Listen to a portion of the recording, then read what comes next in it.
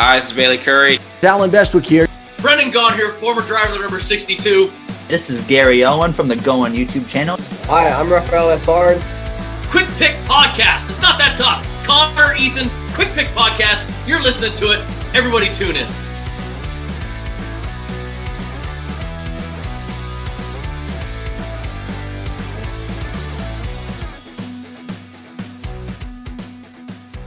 Welcome back to the Quick Pit Podcast. I'm your host, Ethan. It's a brand new year here on the Quick Pit Podcast, and we are very happy to have Eric back on the show. Unfortunately, Connor couldn't make it this week, but how are you doing, Eric, all the way across the pond again? I'm doing pretty good. I've just been, recovering from the New Year's hangover I think everyone has had to an extent. So Happy New Year, everyone. I'm glad to be back on the show. And once again, we're going to have some fun today. Yeah, and this is take two, which, as Eric mentioned in between, it's been a while since you said you haven't heard us mess up. We used to mess up a ton getting started. It took us so many takes to get going, but now got down to a science. But yeah, this is season 3, getting ready. We're going to start previewing the 2022 season now that it's the new year. The new year has turned over, and so it's pretty exciting getting ready for 2022. But first of all, we got some pretty big news to break down. Starting off with Brandon Brown. 2 weeks ago, give or take, maybe 3, he released some articles, some interviews, talking about how the Let's Go Brandon stuff has harmed him and harmed his chances at getting sponsorship. And he put these interviews and articles out to try and clear the air, appeal to sponsors. Apparently, it didn't work. Tell him, who did Brandon Brown sign as a full season sponsor this season? Who is it, Eric? A very well-known company, if you could even call it that, LGB Coin, which basically stands for Let's Go Brandon Coin. Yes. So the exact opposite of what Brandon actually was trying to do here. Yeah. You said you had some strong opinions. You want to share them? Yeah, I would love to. So if you guys are familiar with the show and if you've had the chance to watch any episodes with me in it, I've mentioned a couple of times, I'm not actually from the States. Like Ethan said, I'm from across the pond. I'm from Europe. So I'm a pretty neutral. I have some pretty neutral opinions when it comes to US politics because it really doesn't affect me as much as it would Ethan, for example. So the entire Let's Go Brandon saga has been really, really funny and kind of ridiculous, if you ask me. So my main concern was always, how does this affect Brandon Brown? I always really felt bad for him. And I still do, because him being forced to take this sponsorship, because I'm probably going to assume that he didn't get any other offers. So him being forced to take this sponsorship, I don't think he wanted to take this sponsorship. I think if he had the choice, he would have taken something else. But I really just hope this doesn't completely ruin Brandonville Motorsports. I think it might if they really don't find anything, because this looks like a pyramid scheme. This seems like some sort of money laundering IK9 sort of situation. And I'm really, really concerned at this point for this team. I heard some stuff about NASCAR not wanting to approve the sponsor. I'm not sure if they ever did. I haven't read anything about that just yet. But when the sponsor was first announced, that was the rumor going around, that NASCAR was not willing to allow the sponsor to run. So I just hope they figure something out, because losing a team like Brandonville Motorsports would really suck. Yeah, and I'm like you. I feel like, yeah, I may lean one way politically, but like, I don't feel too strongly either way about this Let's Go Brandon stuff. I'm like you, more concerned about the coin and the sponsorship, the meat and potatoes of this company that's signing on to do a full race Xfinity deal. That's a couple $1 million worth of sponsorship. I don't know where it's going to come from, because when you look at this coin, they call themselves a meme coin. I don't know how many meme coins are successful. Like would Dogecoin count? I guess that's a meme coin. That would be like the only one. And anything outside of that, it's like, I'm skeptical enough of these legitimate crypto sponsorships. You know what I mean? Like, and some of these companies are big crypto companies that are signing to sponsor stock cars, race teams, but I'm already skeptical of them. I still think that bubble's going to burst here. So what's a meme coin going to do?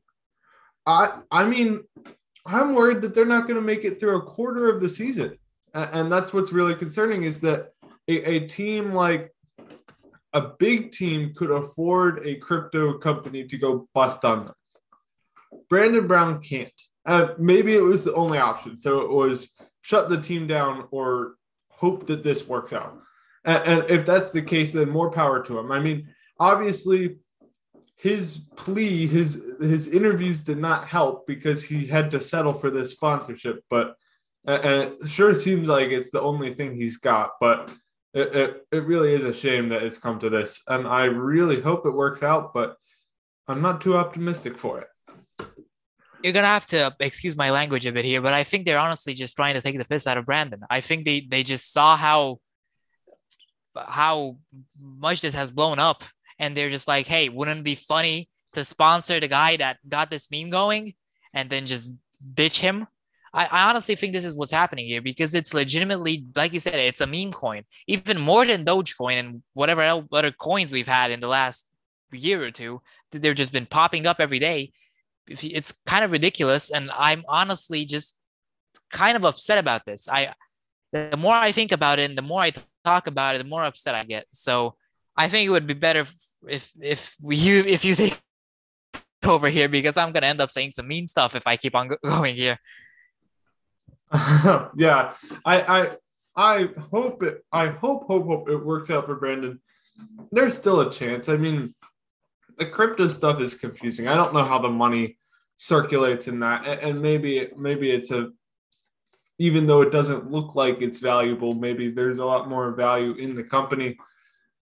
Also, apparently, to further the saga, like you said, NASCAR said they hadn't approved it yet when it was announced that Brandon Belt Motorsports had jumped the gun on the sponsorship announcement, to which Brandon Brown replied that NASCAR had emailed them saying that NASCAR was approving the sponsorship, and that's why they announced it.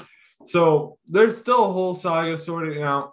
There's a chance that the sponsor could be blocked still, I think.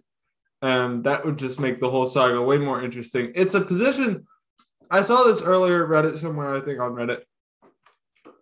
NASCAR, it puts any political sponsor puts NASCAR in a bad situation, especially this Let's Go Brandon stuff. Because if they block it, then it'll be seen as censorship and trying to control political voices. Whereas if they allow it, it will go against their their progressive model in trying to attract new fans. And so for NASCAR, it's a tough spot. For Brandon Brown, he's in a rotten spot because of this chant. And there's really no winner here, honestly, except for LGB Coin, because everyone's heard of them now. I've always said keep politics out of NASCAR. I didn't like the Trump car we've had last year, and I don't like this car we have today. And I just hope it somehow gets resolved without Brandon Belt Motorsports being completely screwed over. Yeah. And unfortunately, no matter what happens, it seems like that's the way it's trending. I did see something suggested, and I don't know if they could do this, but if NASCAR wants like I said, if it's a big time team, they're going to recover. But for Brandon Belt, this is probably his only sponsor. And so because of that, I think, is there any way NASCAR would be like, look, we know you needed this to save your team, so we don't want you running the sponsor, but we'll give you the money they were going to pay you. Do you think there's any chance of them doing something like that? Like kind of will help you recover from this in a way? I don't think they would do that, because it sets a weird precedent. What would stop another team signing a contract with some no-name sponsor on purpose to try to scam NASCAR out of some money? I don't think anyone would try to do that, but technically they would have the possibility. Someone could technically do it. I don't think it would happen, but it sets a weird and gray area sort of precedent that I don't think we should be messing with. I honestly think there's a bigger chance of Mr. Beast coming in, putting his logo on the car and running it every week. That would be really cool, actually. But Mr. Beast could buy a race team. Honestly, that would be fun. But yeah, and unfortunately, whenever this kind of situation comes up, like with the Trump car and Corey LaJoie in 2020, it's always the smaller teams, because the bigger teams, they have enough options that they don't have to go with a political sponsor. But if you're a smaller team, you take any sponsorship offer that comes at you. And so, and then it puts NASCAR in a tough spot, because they don't want the sponsor in the sport, but they also don't want to screw over their small teams, because the small teams can't recover from that kind of stuff. And so, I mean, there's no good solution. There's no real way to fix it, unfortunately, and it's just a shame how this whole thing has went down. And there were some people saying that Brandon Brown would have probably been better off if he never won the Talladega race. But then you look on who finished in second, it was Brandon Jones. So it would have just been a different Brandon. So at this point, it would have just been better if the reporter never mentioned whatever the crowd was chanting. So it's just a weird and kind of stupid situation. And it all just comes down to politics, and it really sucks because no one wants to see that. No one wants to listen to all the arguments and all the stupid stuff going around. We all just want to see racing, right? And when stuff like this happens, you can't not be sad about it. You can't not get mad about it. That's just my opinion on it. I said it would be a little bit on the stronger side. I hope it wasn't too strong. I definitely went straight in with it. That is a perfectly fine stance. I pretty much agree with you on all of that. What do we got next in terms of news this week? Well, it was a pretty quiet week, but we've had some minor changes regarding crew chiefs. Junior Motorsports has just announced their crew chief lineup. Ethan, if you could look that up and see who the crew chiefs are, because I haven't actually gotten a chance to see that. Yeah, give me a second. While I pull that up, talk about Almirola, his new crew chief. Yeah, so Almirola's current crew chief is now going to be, I'm pretty sure, competition director or something similar to that role of the 10 car. And Michael McDowell's former crew chief, Drew Blickensderfer, I think that's how you pronounce it, he's going to be with the 10 car next season. Quite a big upgrade for Drew, if you think about it. He has been with a lot of teams. He has been with Roush before. I'm pretty sure he was with Matt Kenseth. I don't think he was the most successful crew chief. He definitely has gotten most of his success this last year with Michael. So I'm very curious to see how he will perform with Almirola. I hope they're going to do well. I hope Almirola gets closer to playoffs on points this year. If he could go out and win again, I wouldn't be surprised. He's proven this last year that he can definitely go and win on a just random weekend. So I'm excited to see how this pairing is going to affect this 10 team. Almirola is I'm pretty sure he's in a contract year this year, right? I think so. He's been in a contract year for a couple of years, so nothing new there. Yeah, I think this might be a make or break year for him, so I hope he does well. Yes. And I'm trying to pull up the stats for these guys. So Eric Almirola's crew chief was Mike. Oh man, Bugarewicz. I tried. Bugarewicz. Which last season was his 6th full-time season in the Cup Series as a crew chief. He had 4 wins as a crew chief, and he's moving to a different role at Stewart-Haas Racing. He's been promoted to be the performance director for Stewart-Haas Racing. So Blickensderfer is replacing Mike. Blickensderfer in his career has 4 career wins as well, most recent coming with Michael McDowell at the Daytona 500. He also won races with Matt Kenseth and David Reagan in the past. He's won 2 Daytona 500s, one with Matt Kenseth and one with McDowell this year. And then finally for Junior Motorsports, Luke Lambert will take over for the crew chief for Noah Gragson next year. Trying to pull up his stats, but Luke Lambert is a pretty household name for NASCAR.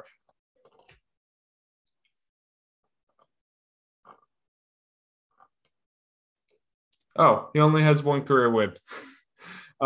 Most recently, he was with Roush Fenway Racing with Chris Buescher and Ryan Newman. So, pretty. You still there, Eric? Yeah, I'm still here. I wasn't sure if I was supposed to I was drop in waiting and for say you to anything. come in. That was weird.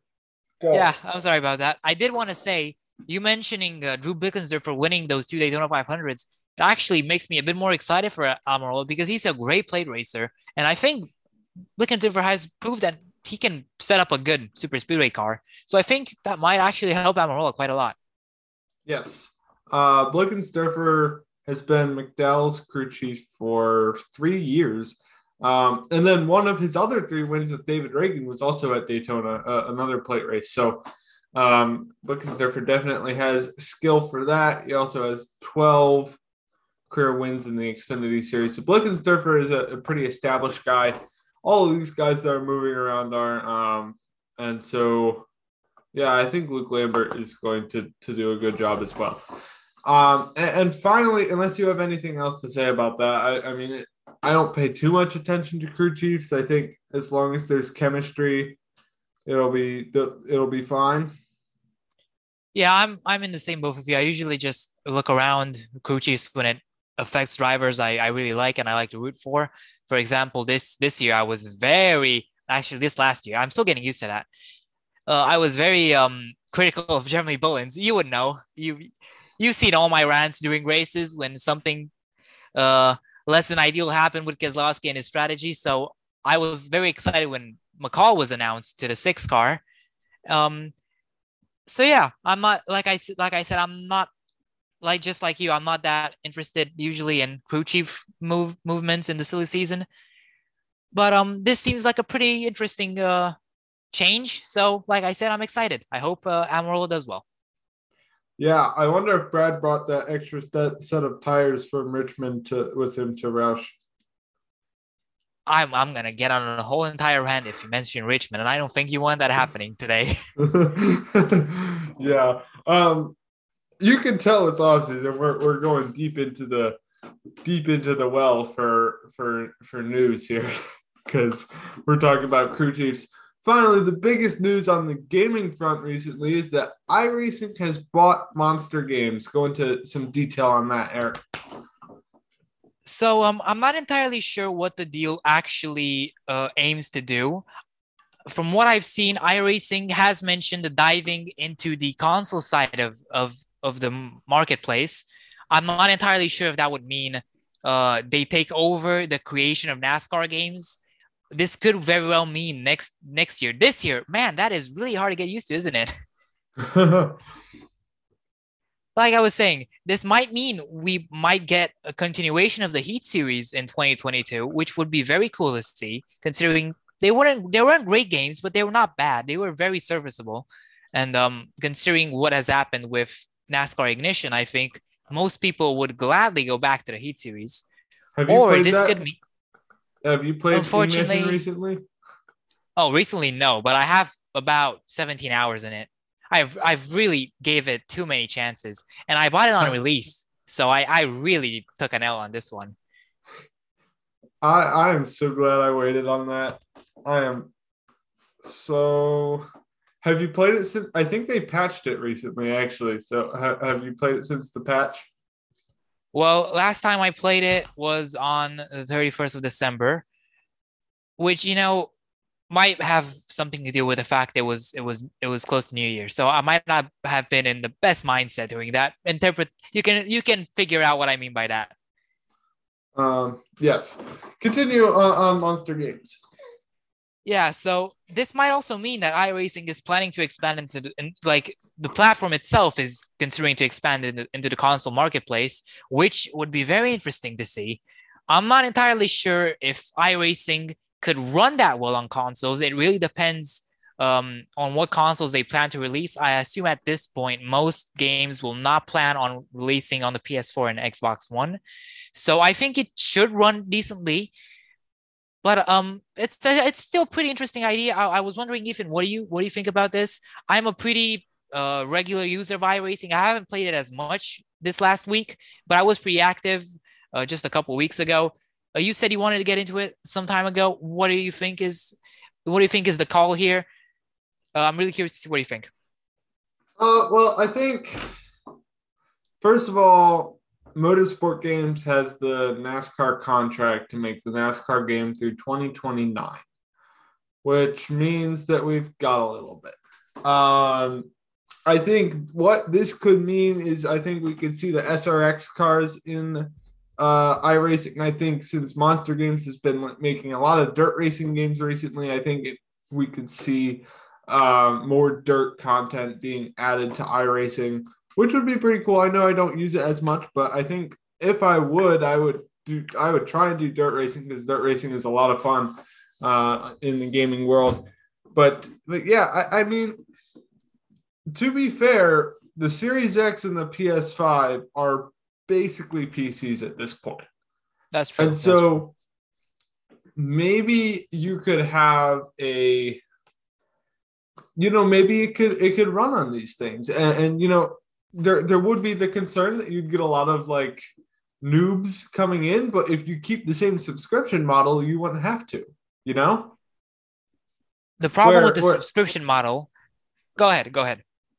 So if you do the same subscription model you have on where it's really just a console direct port from the PC version to the console, same subscription, you can carry over accounts and cars and stuff like that, then you're not going to get any just casual fans stumbling on and tearing up lobbies with controllers, right?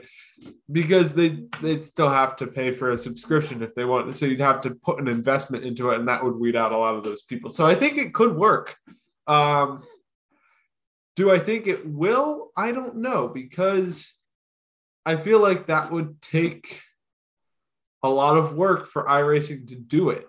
And I don't know. I mean, I think they're pretty happy with where they're at right now. So I don't know if it's worth it for them to go into that realm. One concern I do have with the subscription model is I'm not entirely sure just how much would Xbox and Sony agree with it, with how iRacing runs stuff, especially PlayStation and Sony. They've been known to be very strict when it comes to this sort of stuff. A little bit off topic, but I remember when Minecraft was made cross-platform across all the platforms, PlayStation was one of the only ones to not want to do that and not have cross-platform with everyone else. So I'm thinking they might not let iRacing run the same way. Their business model might not be the same on console, so we might end up having some different servers for console that allow people to purchase like the game and just play forever. So it's a little bit more casual. But I guess we're just going to have to wait and see. They really haven't announced anything in regards to their plans. We have no idea what they're planning to do. So this is just speculation. But I hope it really just ends up being a continuation of the NASCAR Heat Series, because the NASCAR gaming world, it really needs it at the moment. I think we're not going to see Motorsport Games make it to the end of their contract if they continue going down this path of just mediocrity. Worse than mediocrity. Oh, for sure. I was being kind. Yeah, you're pulling no punches today. I think, a game kind of between the current state of NASCAR console gaming and iRacing would, like, a NASCAR game on the caliber of F1 would be phenomenal. You know what I mean? I think if I wanted to see anything, I don't necessarily want to see iRacing on console. I want to see a NASCAR game that's as immersive, that has as good physics, as good graphics and gameplay as you can get on the F1 2021 game. And I have to give credit where credit is due. Motorsport Games, I have to say, I really appreciate them going for an approach that encompasses every type of racer. You can race you can race the game as a sim. You can race the game as just a beginner or a casual, normal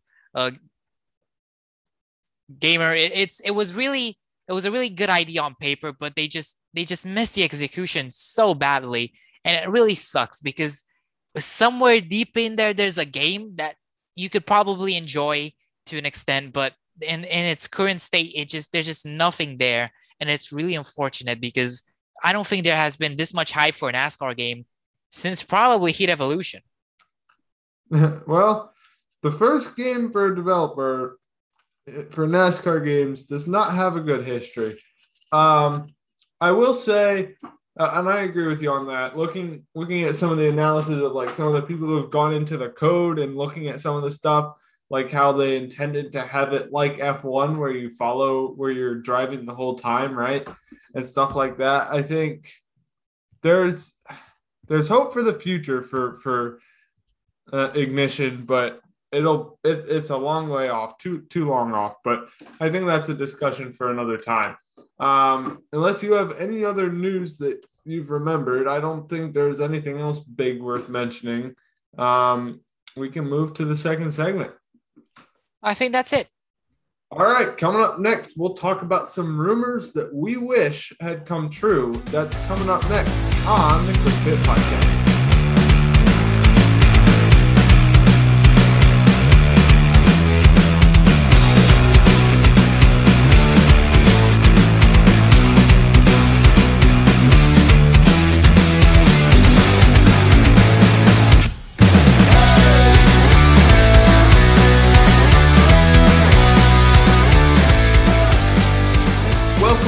Quick Fit Podcast. I'm your host, Ethan. You made it to the second segment of this week's show. No Connor this week, but Eric is back on the program, and we will be talking about some rumors that have happened within the last decade. I think nothing further back than that we wish would have come true. And so, Eric, you start us off with your first selection.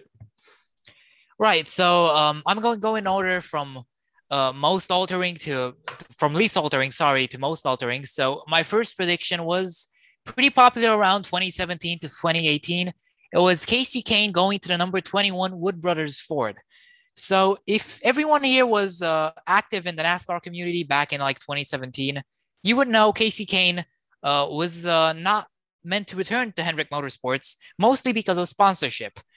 For that reason, a lot of people were not entirely sure where he would go for 2018. Eventually, it was decided that he would go to Leavine Family Racing, which at the time was a Chevrolet team, so it was not as strong as we were accustomed to seeing Leavine Family Racing with the Benedetto and Bell.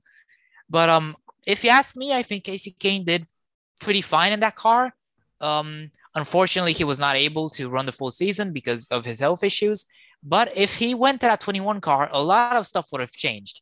So first of all, he would have been in a much more competitive car. Ethan, I think we can both agree on that. The 21 was probably a lot better. Even in 2018, it was a lot better than a 95 car. And what that would also change the career of Paul Menard, which would probably now be forced to either retire, go to a lower series, or take a worse ride than what he actually got. I think like Leavine. I think he would probably go to Leavine. That was exactly what I was about to say. So I think he would probably stick around with Leavine. And if I remember correctly, the main reason for Leavine going away was a lack of funding, right? Who, Menard? Sorry. No, Leavine Family Racing. No, I mean, who going to... Sorry, I was looking something up. Repeat the last, like, two sentences. Oh, that's fine. So I said Menard would probably go to Leavine. And since he brings the sponsorship, that would probably fix Leavine's funding issue. That was probably the main reason they closed down. Yeah, I was thinking of the same thing because, you know, I think Menard going to Wood Brothers helped them return with that Menard's money as well. So I really think, I mean, and that also impacts the career of Matt DiBenedetto because, you know, Menard raced there, sorry. How long was DiBenedetto with Leavine? Was he there for 2 years? It was just 2019, so just 1 year. Okay. So yeah, I think, Menard, if Kane gets the Wood Brothers car, I think Menard either retires or goes to the 95. If he goes to the 95, they've got the Menard sponsorship. That's huge. They might not join TRD if they have that sponsorship. And I think for the overall health of Leavine Family Racing, I think not joining TRD would have been, Toyota Racing Development would have been much better for that team. And so say Menard does the same thing he did when he went to Wood Brothers. He races 2 years, then retires. Well, where does Matt DiBenedetto go? Because he joined Leavine for 2019. And if Menard's there, what happens to Matty D? And then who goes into the 95 if that's still a Chevy team for the 2020 season?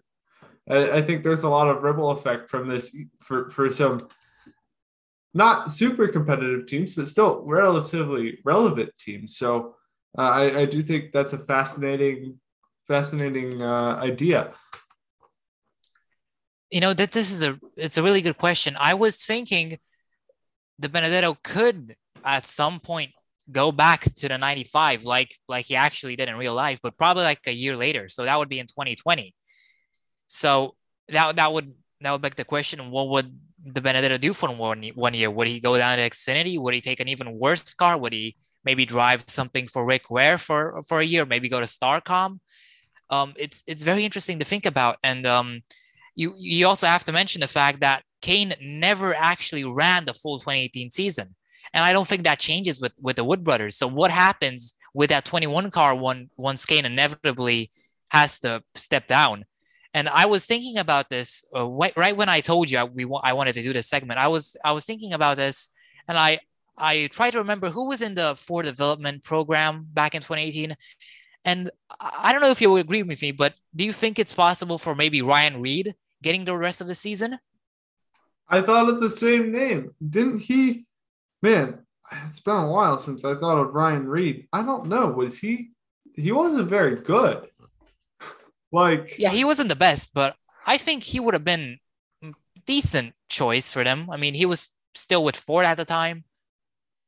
Yeah, I don't know. I mean, Regan Smith ended up finishing out the season for Leavine, right? That's right. Yeah.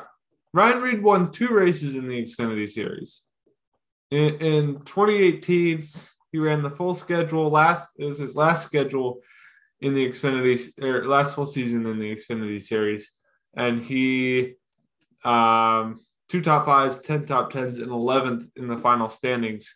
Only led 5 laps. So he wasn't very competitive there. I would say, I mean, who else was in Xfinity that year of note that would have been ready?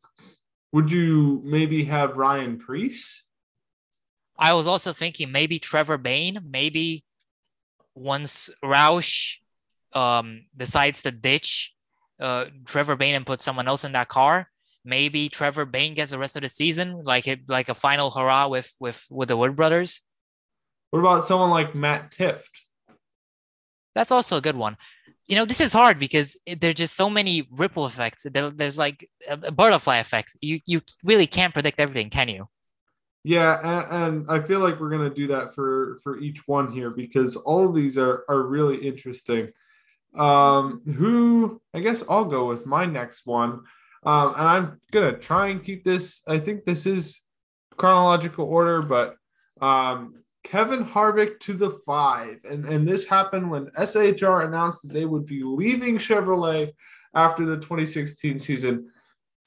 Kevin Harvick had always driven Chevrolets, always had a loyalty to them. So there were some rumors going around, especially given that Kasey Kahne was not performing compared to his other Hendrick Motorsports teammates, that Kevin Harvick would replace him on the 5 team starting in 2017. And of course, I believe these rumors were shot down pretty quickly. I think Harvick even called Kahne and told him his ride was safe, that he was staying at SHR. But this is a really big what if because Hendrick struggled from 2017 through 2019 and even part of 2020. And I imagine if Kevin Harvick was there. Imagine I mean, that was when he was in his prime in that time span. And sure, Hendrick and Chevy might have had the same problems with the Camaro, but I think having Kevin Harvick there would have really helped. And it also impacts the future of the organization as well. So what do you think some of the ripple effects for that would be?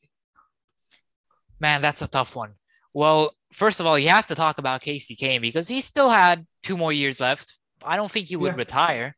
I think it's a pretty safe choice to have Kahne, at least in the talks for that 4 car, because Tony Stewart likes his dirt racers and Kasey Kahne is a dirt racer. I think it's a pretty good pick. I think it could happen. Just for them to do a right swap, that would be interesting. But if you talk about Harvick going to Hendrick, it's very possible they don't have as big of a decline because Harvick has always been known to carry his organizations. You have to think back to RCR, and I don't think it's really comparable. Hendrick and RCR, I don't think their fall is very comparable. I think RCR had a bigger downfall in the late 2000s than Hendrick had in the last couple seasons. So it's a tough call to make. I think it definitely would help Hendrick stay a bit afloat, but I don't think it would put them in championship contention just yet. I still think Elliott would be the driver to finally revive the team in 2020. But I think Harvick would be a dark horse most likely for most championships. You have to think 2018 when he was a part of the Big Three. Sorry, I don't know where I got the Big Four from. You have to think back to 2018. Would someone else replace him as the dominant driver? Would it maybe be Brad Keselowski or Joey Logano, who were both very solid in 2018? Or is it still Kevin Harvick? Exactly. It could very well still be Kevin Harvick because in that span from 2017 to 2019, those 3 seasons, and 2020 too, if you include that, from 17 to 19, he won 16 races. Add in 2020 and he's at 25. So, he very well could have been, he could be the face of Hendrick right now. And I think, yes, he would have, I don't think he would have put up quite the same amount of numbers in certain years with a struggling Camaro and Chevy team.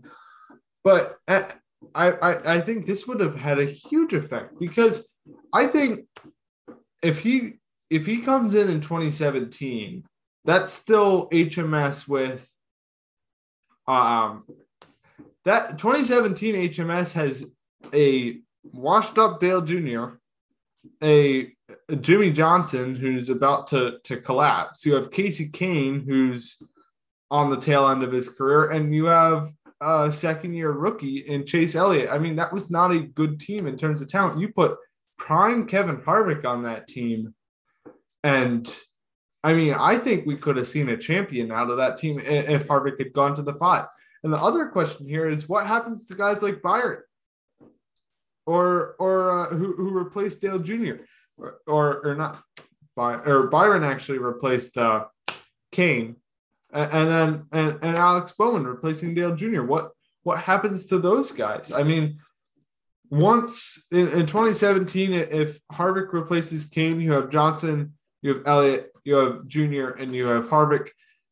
Jr. retires. So who do you put in? Does Alex Bowman's career never happen? I'm assuming you would put in. I'm assuming you would put in Byron over Bowman. So does this just screw over Bowman's career if this happens? Yeah, as much as it hurts to say, I don't think Bowman gets the 88 car anymore. I do think he has a very solid chance in this certain scenario at getting a full-time Junior Motorsports car. I think that's a lock for him if for some reason he never gets a Hendrick car. Or actually, I'm going to save this take for my next prediction, for one of my next predictions, because I think it's a lot more interesting. So I really don't know. I would definitely put Byron over Bowman, but I'm not sure. I'm really not sure who would be the face of Hendrick. I would say, however, this might alter Chase Elliott's legacy a bit, because I'm thinking, man, some of those races Elliott won, he was for like a really long time the only Hendrick driver that was actually winning. Most of those could very easily go to Harvick. Yeah, it could have impacted Elliott's career in a negative way. It also could have benefited him by having a prime championship driver in the stable, helping him along. And Harvick getting the most out of his equipment, and that would obviously trickle down to Elliott. I mean, you could see Elliott take off sooner, or you could see him not shine quite as much. And so, I mean, we could also get into what would happen to Stewart-Haas after if Harvick leaves, because you could put in a bunch of short-term solutions. But I mean, outside of Harvick's been their rock, for lack of a better term. What happens to Stewart-Haas? I mean, I think 2018. Stewart-Haas. Yeah, I think Stewart-Haas keeps Kurt Busch. I don't think they make him leave anymore, which screws over Suarez. Like I said, just the ripple effect. It really changes everything, doesn't it? I think they keep Kurt Busch because they really don't have a choice. They don't have a stable veteran anymore. Kane will probably once again not run the full season because of his injuries, which once again, who is going to go into the 4 car for the rest of the season? Who knows? It's such a hard prediction to make. They probably also, at least until they get a stable lineup, maybe they try and keep Clint Bowyer for like a year or two more. They probably maybe keep him around in 2022 and see if they can get someone better for 2023. I think that's pretty realistic. Do they go after someone like Paul Menard? Do they try and get I don't know, try and steal Martin Truex Jr. away? Do they take a gamble on someone like Alex Bowman? I mean, there's so many things. I mean, that would be a fantastic video for you to make if you're looking for video ideas. Well, I'm definitely known for the what if videos, so I'll give it a look. But right. Like you said, it's really interesting to think about. But I definitely think if Stewart-Haas doesn't find a solid lineup of drivers, I think they fall off a lot. I think they go somewhere around. They end up settling around the Chip Ganassi, Richard Childress sort of level of performance, because Harvick has always been one of the only drivers winning consistently on that team. Almirola hasn't been winning consistently.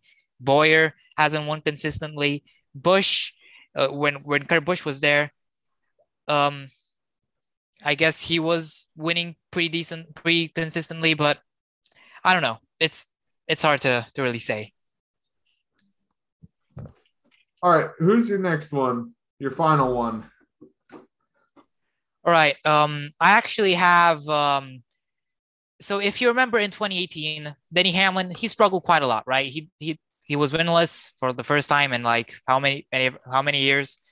A lot of people, mostly on Reddit, which automatically kind of discredits this rumor, but a lot of people were saying Christopher Bell was going to drive the 11 because of Hamlin's struggles. Huge change all over the Cup Series, just massive change, because Denny Hamlin immediately after turns into a championship contender. You have to think about how much that changes the championship for. And all these last years, you have a bunch of drivers who barely missed out, potentially getting a shot at getting into the championship for. And you also have Hamlin's career potentially being derailed. Do we see 2311 being formed 2 years earlier and Hamlin being the driver owner? I don't know. I don't think he would have had. I think Bubba's the only reason they really did that. Like if Bubba wasn't trending, I don't know if 2311 gets formed. That's a good point. So you really have to think what was considered an open ride during the 2018 silly season. So you look at Stewart-Haas with the 41 car. You can look at actually, I don't know.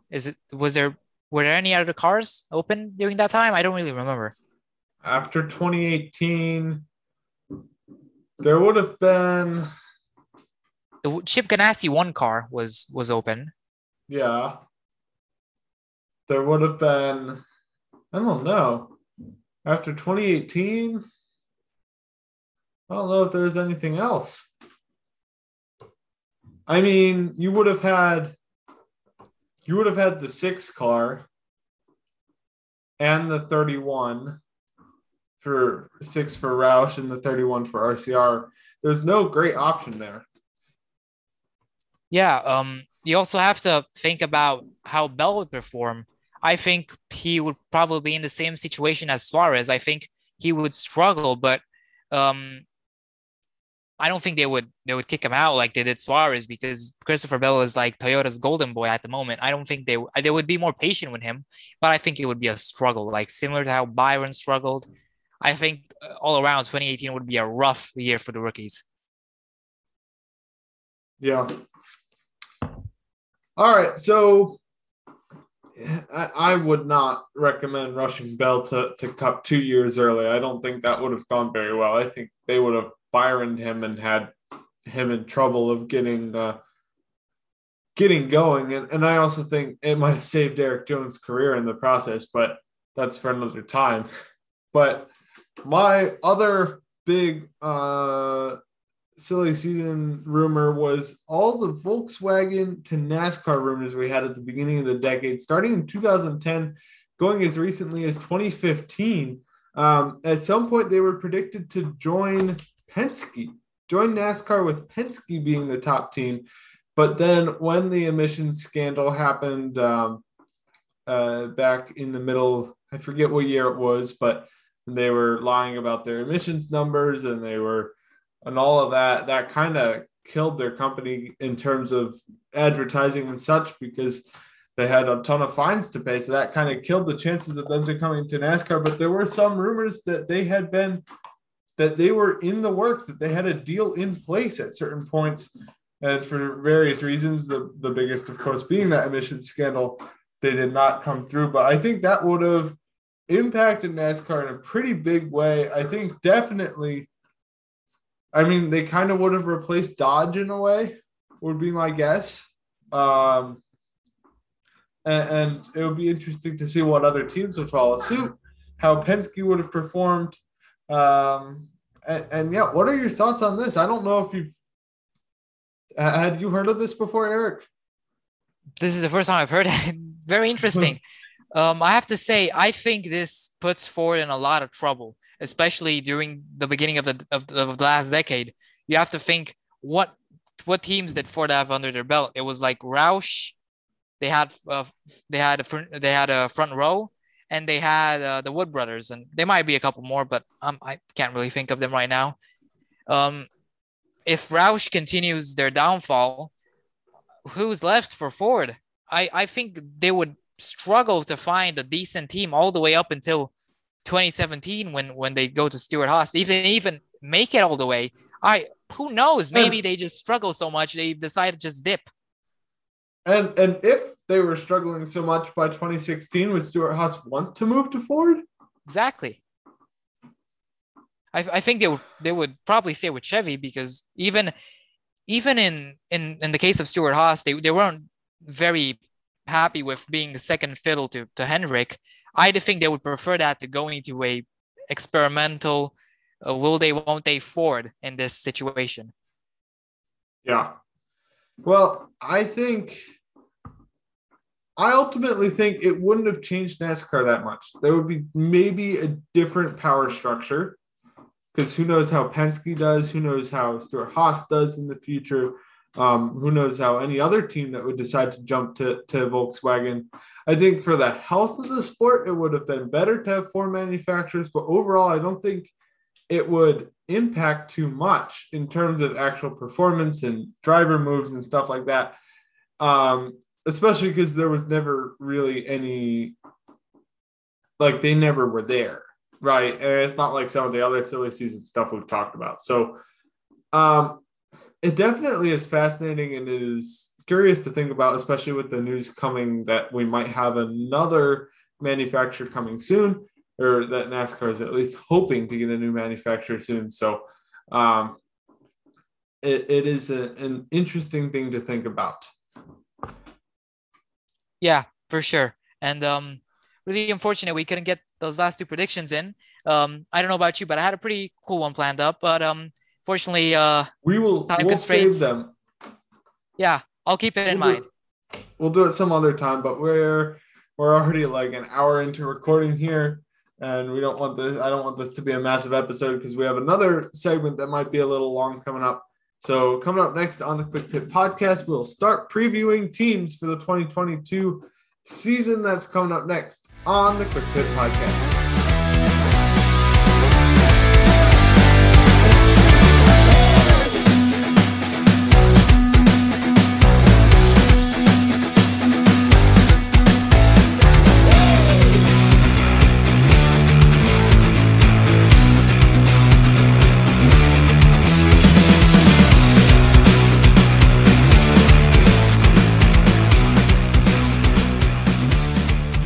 Welcome back to the Quick Pit Podcast. I'm your co-host for today. I am Eric. I'm joined as always by Ethan. And today for this third segment, we're going to be previewing not every single team, but a couple of teams from the 2022 season. Ethan, what team are you going to be covering today? We're going to be going over the team and the drivers for Roush Fenway Racing and for Penske. And so, of course, if you guys have been listening for a while, you know that we did this last year.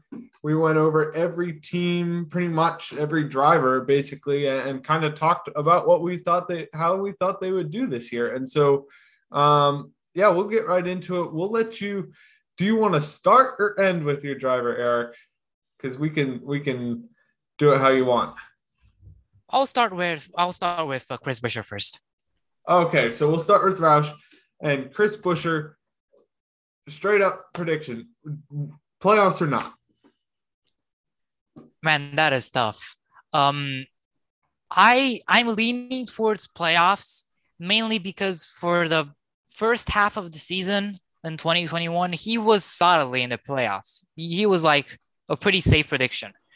Unfortunately, Roush just couldn't keep up, and he eventually faded from out of playoff contention.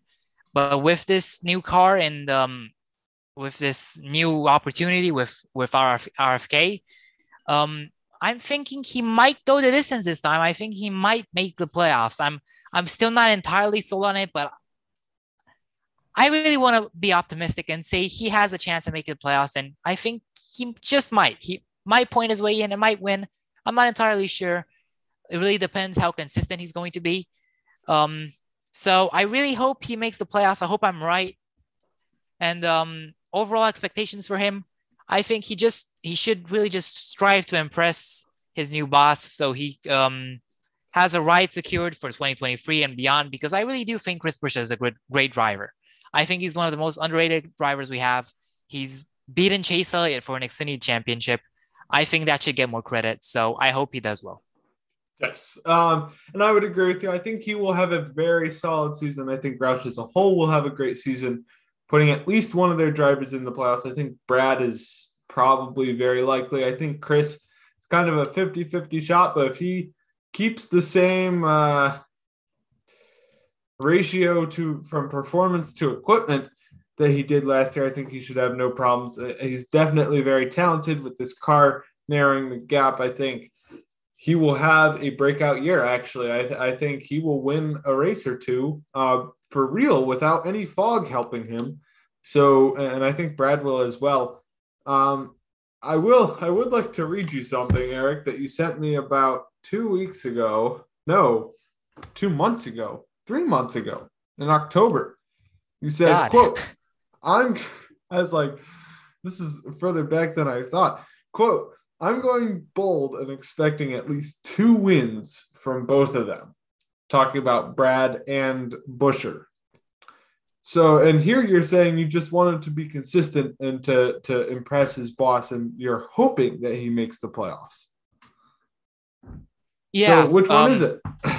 I have no idea. To be honest, I don't know what made me change my mind so much. Actually, I think it might have been all of this recent talks with all of the silly season changes, with with 2311 and Trackhouse and all that stuff. I think I realized just how competitive the Cup Series will be. So I was like, hey, maybe I should dial it down a bit. And I also saw the testing, and I saw what teams are fast, and I saw Trackhouse, and I saw 2311. So I'm once again like, maybe I should dial it down a bit. Maybe I should wait and see what happens in the season. But I do definitely hope they both get 2 wins each. That would be awesome. But I guess I changed my mind. I couldn't tell you why exactly. Yeah, I would have to agree with you there. It's like, I think Roush will win races next year. They will get in victory lane. How many times? I don't know. I think the ceiling for them is probably 4 wins as a team. I think they will have a very good plate racing program. I think you could easily see a couple wins there. But I also think they will have speed at some tracks to pull it off. Think places like Loudon, Richmond, Bristol, like the short tracks, the smaller tracks. They're going to be competitive there. Those are tracks that both Brad and Buescher have been good at, have been able to maximize equipment. So if the equipment isn't as good as we think, they will have opportunities to compete. And also with the new package coming, it's going to be very skill-based again, and not still definitely equipment-based, but not as much so. And so you could have it just, I think it'll be very much based on which teams hit the setup. Brad is a very intelligent driver in terms of mechanics and stuff like that. That team, I think, is going to surprise some people some races. Yeah, that's a good point. That's what I've been saying about Penske, and we can probably talk about this when we get in more detail when we get to Penske. But I think that will make them struggle losing such a smart driver in terms of engineering, because Brad is very experienced when it comes to setting up cars and mechanics and stuff like that. It will really affect Penske, in my opinion, but it will also impact Roush in a good way too. So I guess we'll just have to wait and see. I'm really excited. I've been saying this so much lately. There's so much to be excited for next season, and Roush is definitely one of them. Yes, 100%. Now, moving on to Penske, and I think this is a very intriguing one. Drivers next year, we didn't mention for Roush. The drivers will be Brad Keselowski in the 6 car, Chris Buescher in the 17. For Penske, Joey Logano returns in the 22. Ryan Blaney returns in the 12. Austin Cindric moves to Cup fresh off of 2 straight Final Four appearances in the Xfinity Series, including a championship win in 2020. Moves to replace Brad Keselowski in the 2 car starting in 2022 with the next-gen car. Let's start with Cindric, because I think he's the most interesting one here. Where do you think his season will rank compared to other high excitement rookies in the last couple of years? Do you think he'll be better, worse? Where will he fall on the spectrum? I think Cindric will probably be one of the most impressive rookies we've had, because he has already so much experience. He hasn't been rushed. He took his time, and I think this is the perfect opportunity and the perfect time for him to go into the Cup Series. I'm not sure if he's going to win right off the bat. I'm not even sure if he's going to make the playoffs, but I definitely think he can win, and he probably will at some point.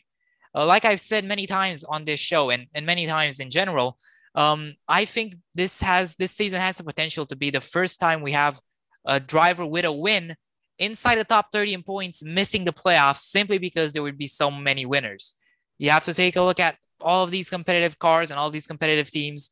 Like I said, you can't really kick out Kurt Busch or Cindric or Chastain out of the playoffs because they're all so good. So I think it's very possible that Cindric wins, but he simply just doesn't make the playoffs because someone else has also won, but he's won more times or he's won with stage points.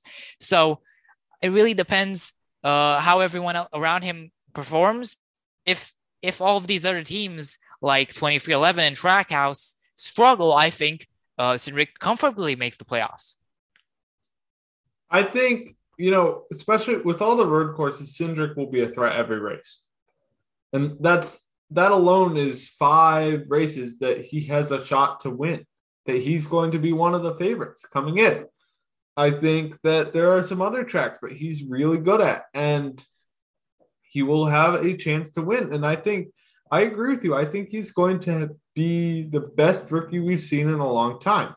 I think would Chase Elliott probably be the best, like most recent good rookie? I can't Tyler remember. Reddick is also pretty decent. Was pretty decent. Yeah, I'm just not sure. He still finished like 20th in points or something like that, where he showed a lot of flashes, but he didn't have a great statistical season. Did Elliott make the playoffs his first season? Yes, he did. 2016 finished 10th in points. I think 10 top 5, 17 top 10s, 10th in points as a rookie for Elliott in 2016. I think that's probably the best rookie season in recent memory.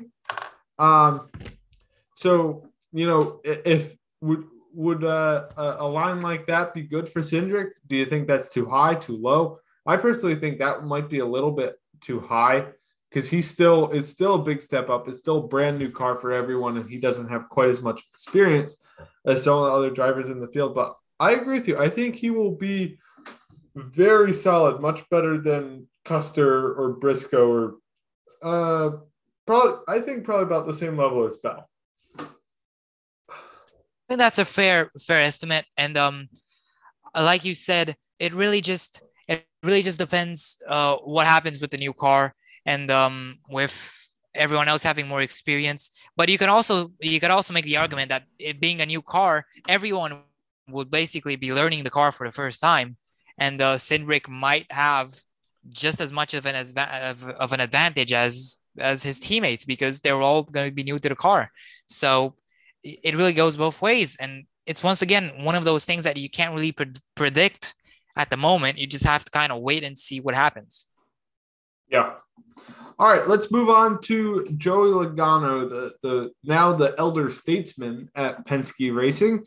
Coming off a year in which he won one race, the Bristol Dirt Race, which is odd given his track record, but and then he finished, I believe, 8th in points.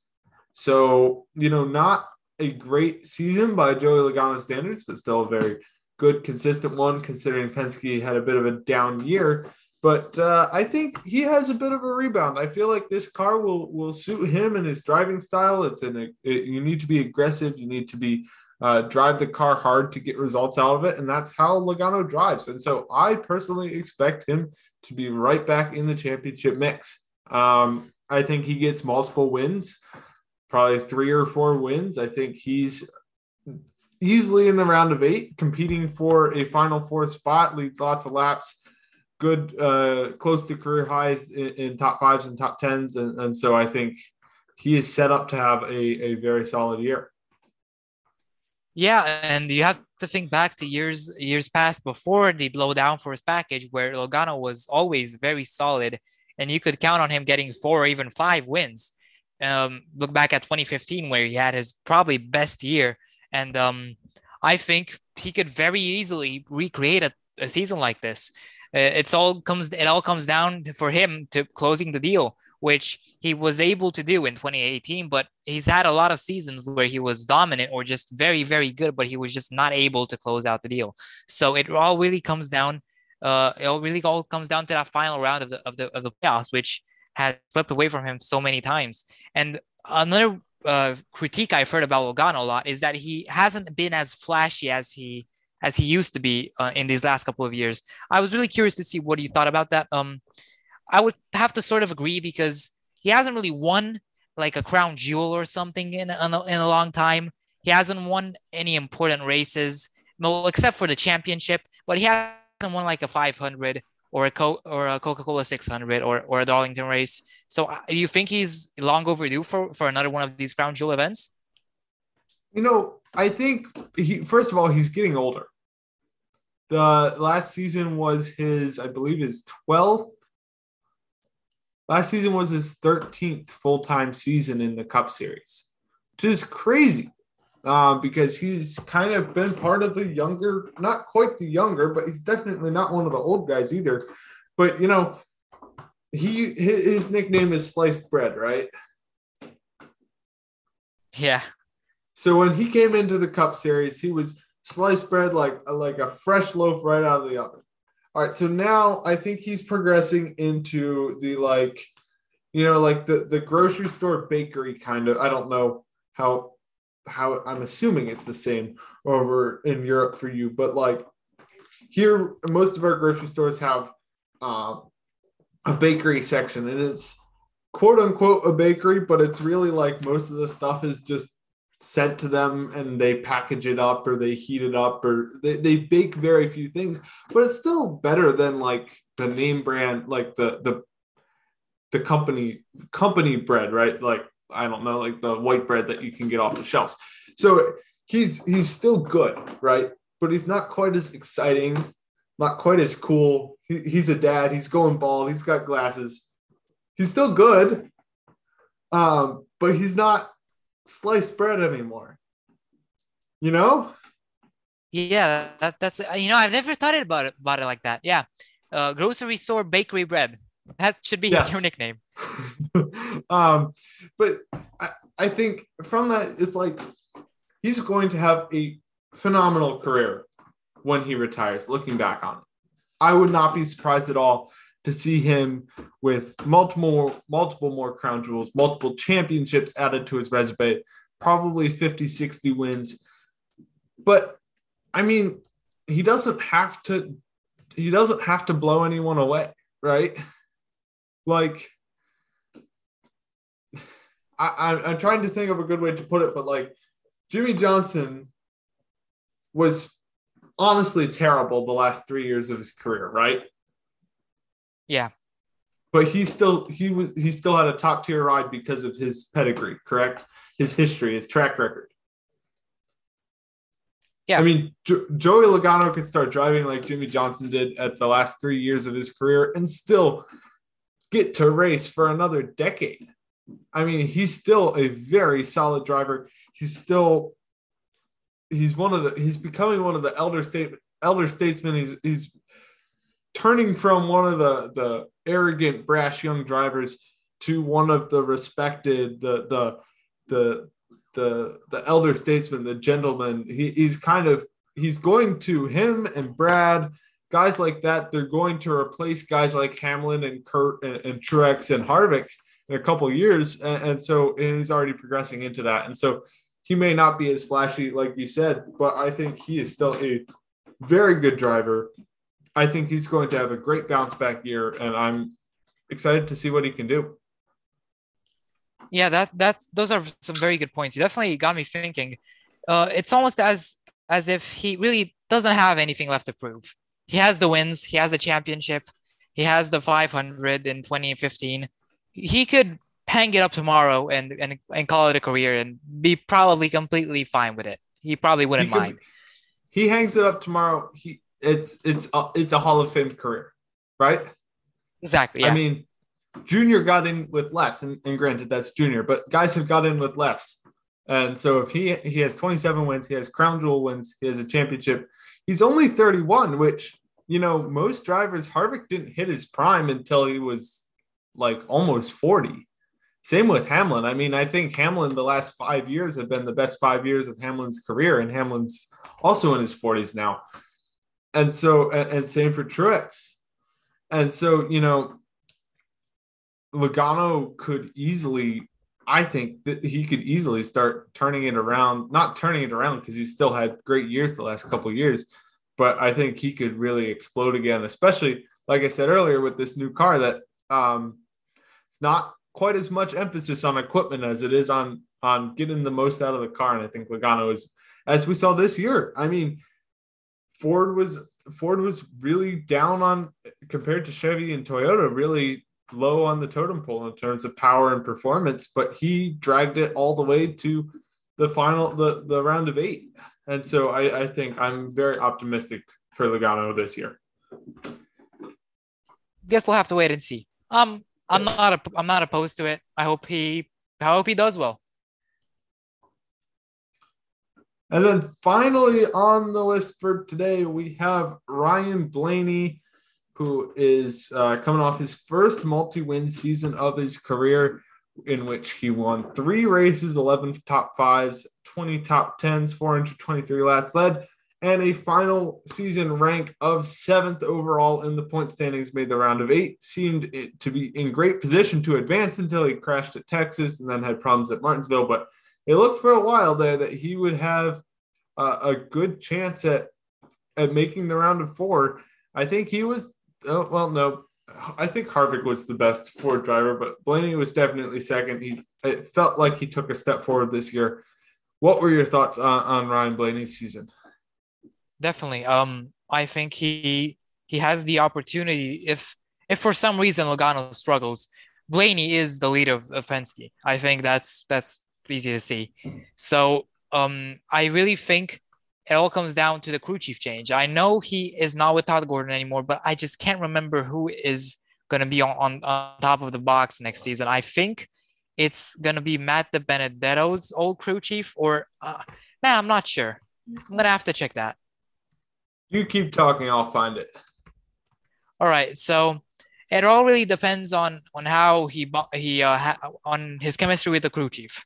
If it's there, and if the car setups are fine, I think Blaney continues to win, and I think he solidifies his breakout season and proves it's not a fluke, and he probably starts dominating races like we've all wanted him to do for so long. And you look at the schedule, there's, especially towards the start of the season, there's a lot of tracks where he's good at. You have to look at Daytona, Auto Club, Las Vegas. There's so many opportunities for him to win. And I think he can definitely do it early on and do it a lot. And I'm really excited to see just how good he's going to be. And if everything goes according to plan, I think he could be a lock for the championship 4 pretty early on in the season. Yeah, I'm realizing a problem here, and I feel like we're going to do this with every good driver on a good team that we talk about. But with this new car, there are so many people that we could easily see, so many drivers that we could see easily making it to the round of 4. You know, like I could see a breakout season from Blaney. I could see a great season from Logano. I could see Brad surprising everyone. I could see, half the field, I feel like almost could have a breakout year, or not a breakout year, but like a round of 8 year, And I agree with you. I think Blaney is in a great position with, and it all is dependent on how Ford hits the next gen car. But for the sake of the argument, let's say that they hit it with flying colors, and off they go. Yeah, that's definitely a good point. And I've made some predictions in the past. I have said that I think Ford might, at least for the first couple races, I think they might be the best manufacturer all around, because I have to think of their engine program, the Roush Yates engine program, which has always been solid. No matter what has happened with Ford and how they performed, you could always bet on them being fast at the super speedways and at the 750 horsepower tracks, where engines matter the most. And you have to consider the fact that most parts will be coming from NASCAR, except for the engine. You look at Roush Yates and at Ford, they're set up, they're primed for a great year, at least until everyone else catches up. So I'm really curious to see if you would agree with me on that. If you think that's a good prediction, I think it makes sense. I think it's very possible.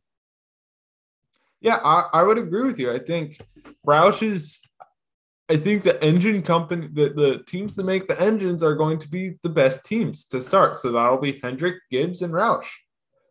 The more I think about it, you brought up that great point. I really feel now, and this is going to invalidate everything we said about Roush earlier, but the teams that make the engines are going to get the best engines. Like, they're not going to be like, oh, we want the B motor. They're taking the A. And so, I think Ford is in a good spot. Roush Yates has a strong history of making great engines. And so, yeah, I think Penske will have a really good year. I think, and really the more I look at it, I feel like it's going to be a season full of parity, but I think Penske is primed to have a great season. Yeah, Ford all around is in a really good spot at the moment. Even Stewart us coming off of 2021. I think they finally have a decently experienced roster, and I think they can also recover from last season. But like you said, Roush, Penske, all of these four teams, they can go ahead and just completely dominate, and most of us wouldn't be surprised because following the trends and just looking at the statistics and taking into consideration all the programs they have when it comes to engines, that's the most logical pick. Yeah. All right. That wraps up Penske and Roush. So otherwise, that'll do it for this week's episode. Any final thoughts, Eric? Well, if you wouldn't mind, what do you think are going to be like the top 3 dominant drivers this season? Larson?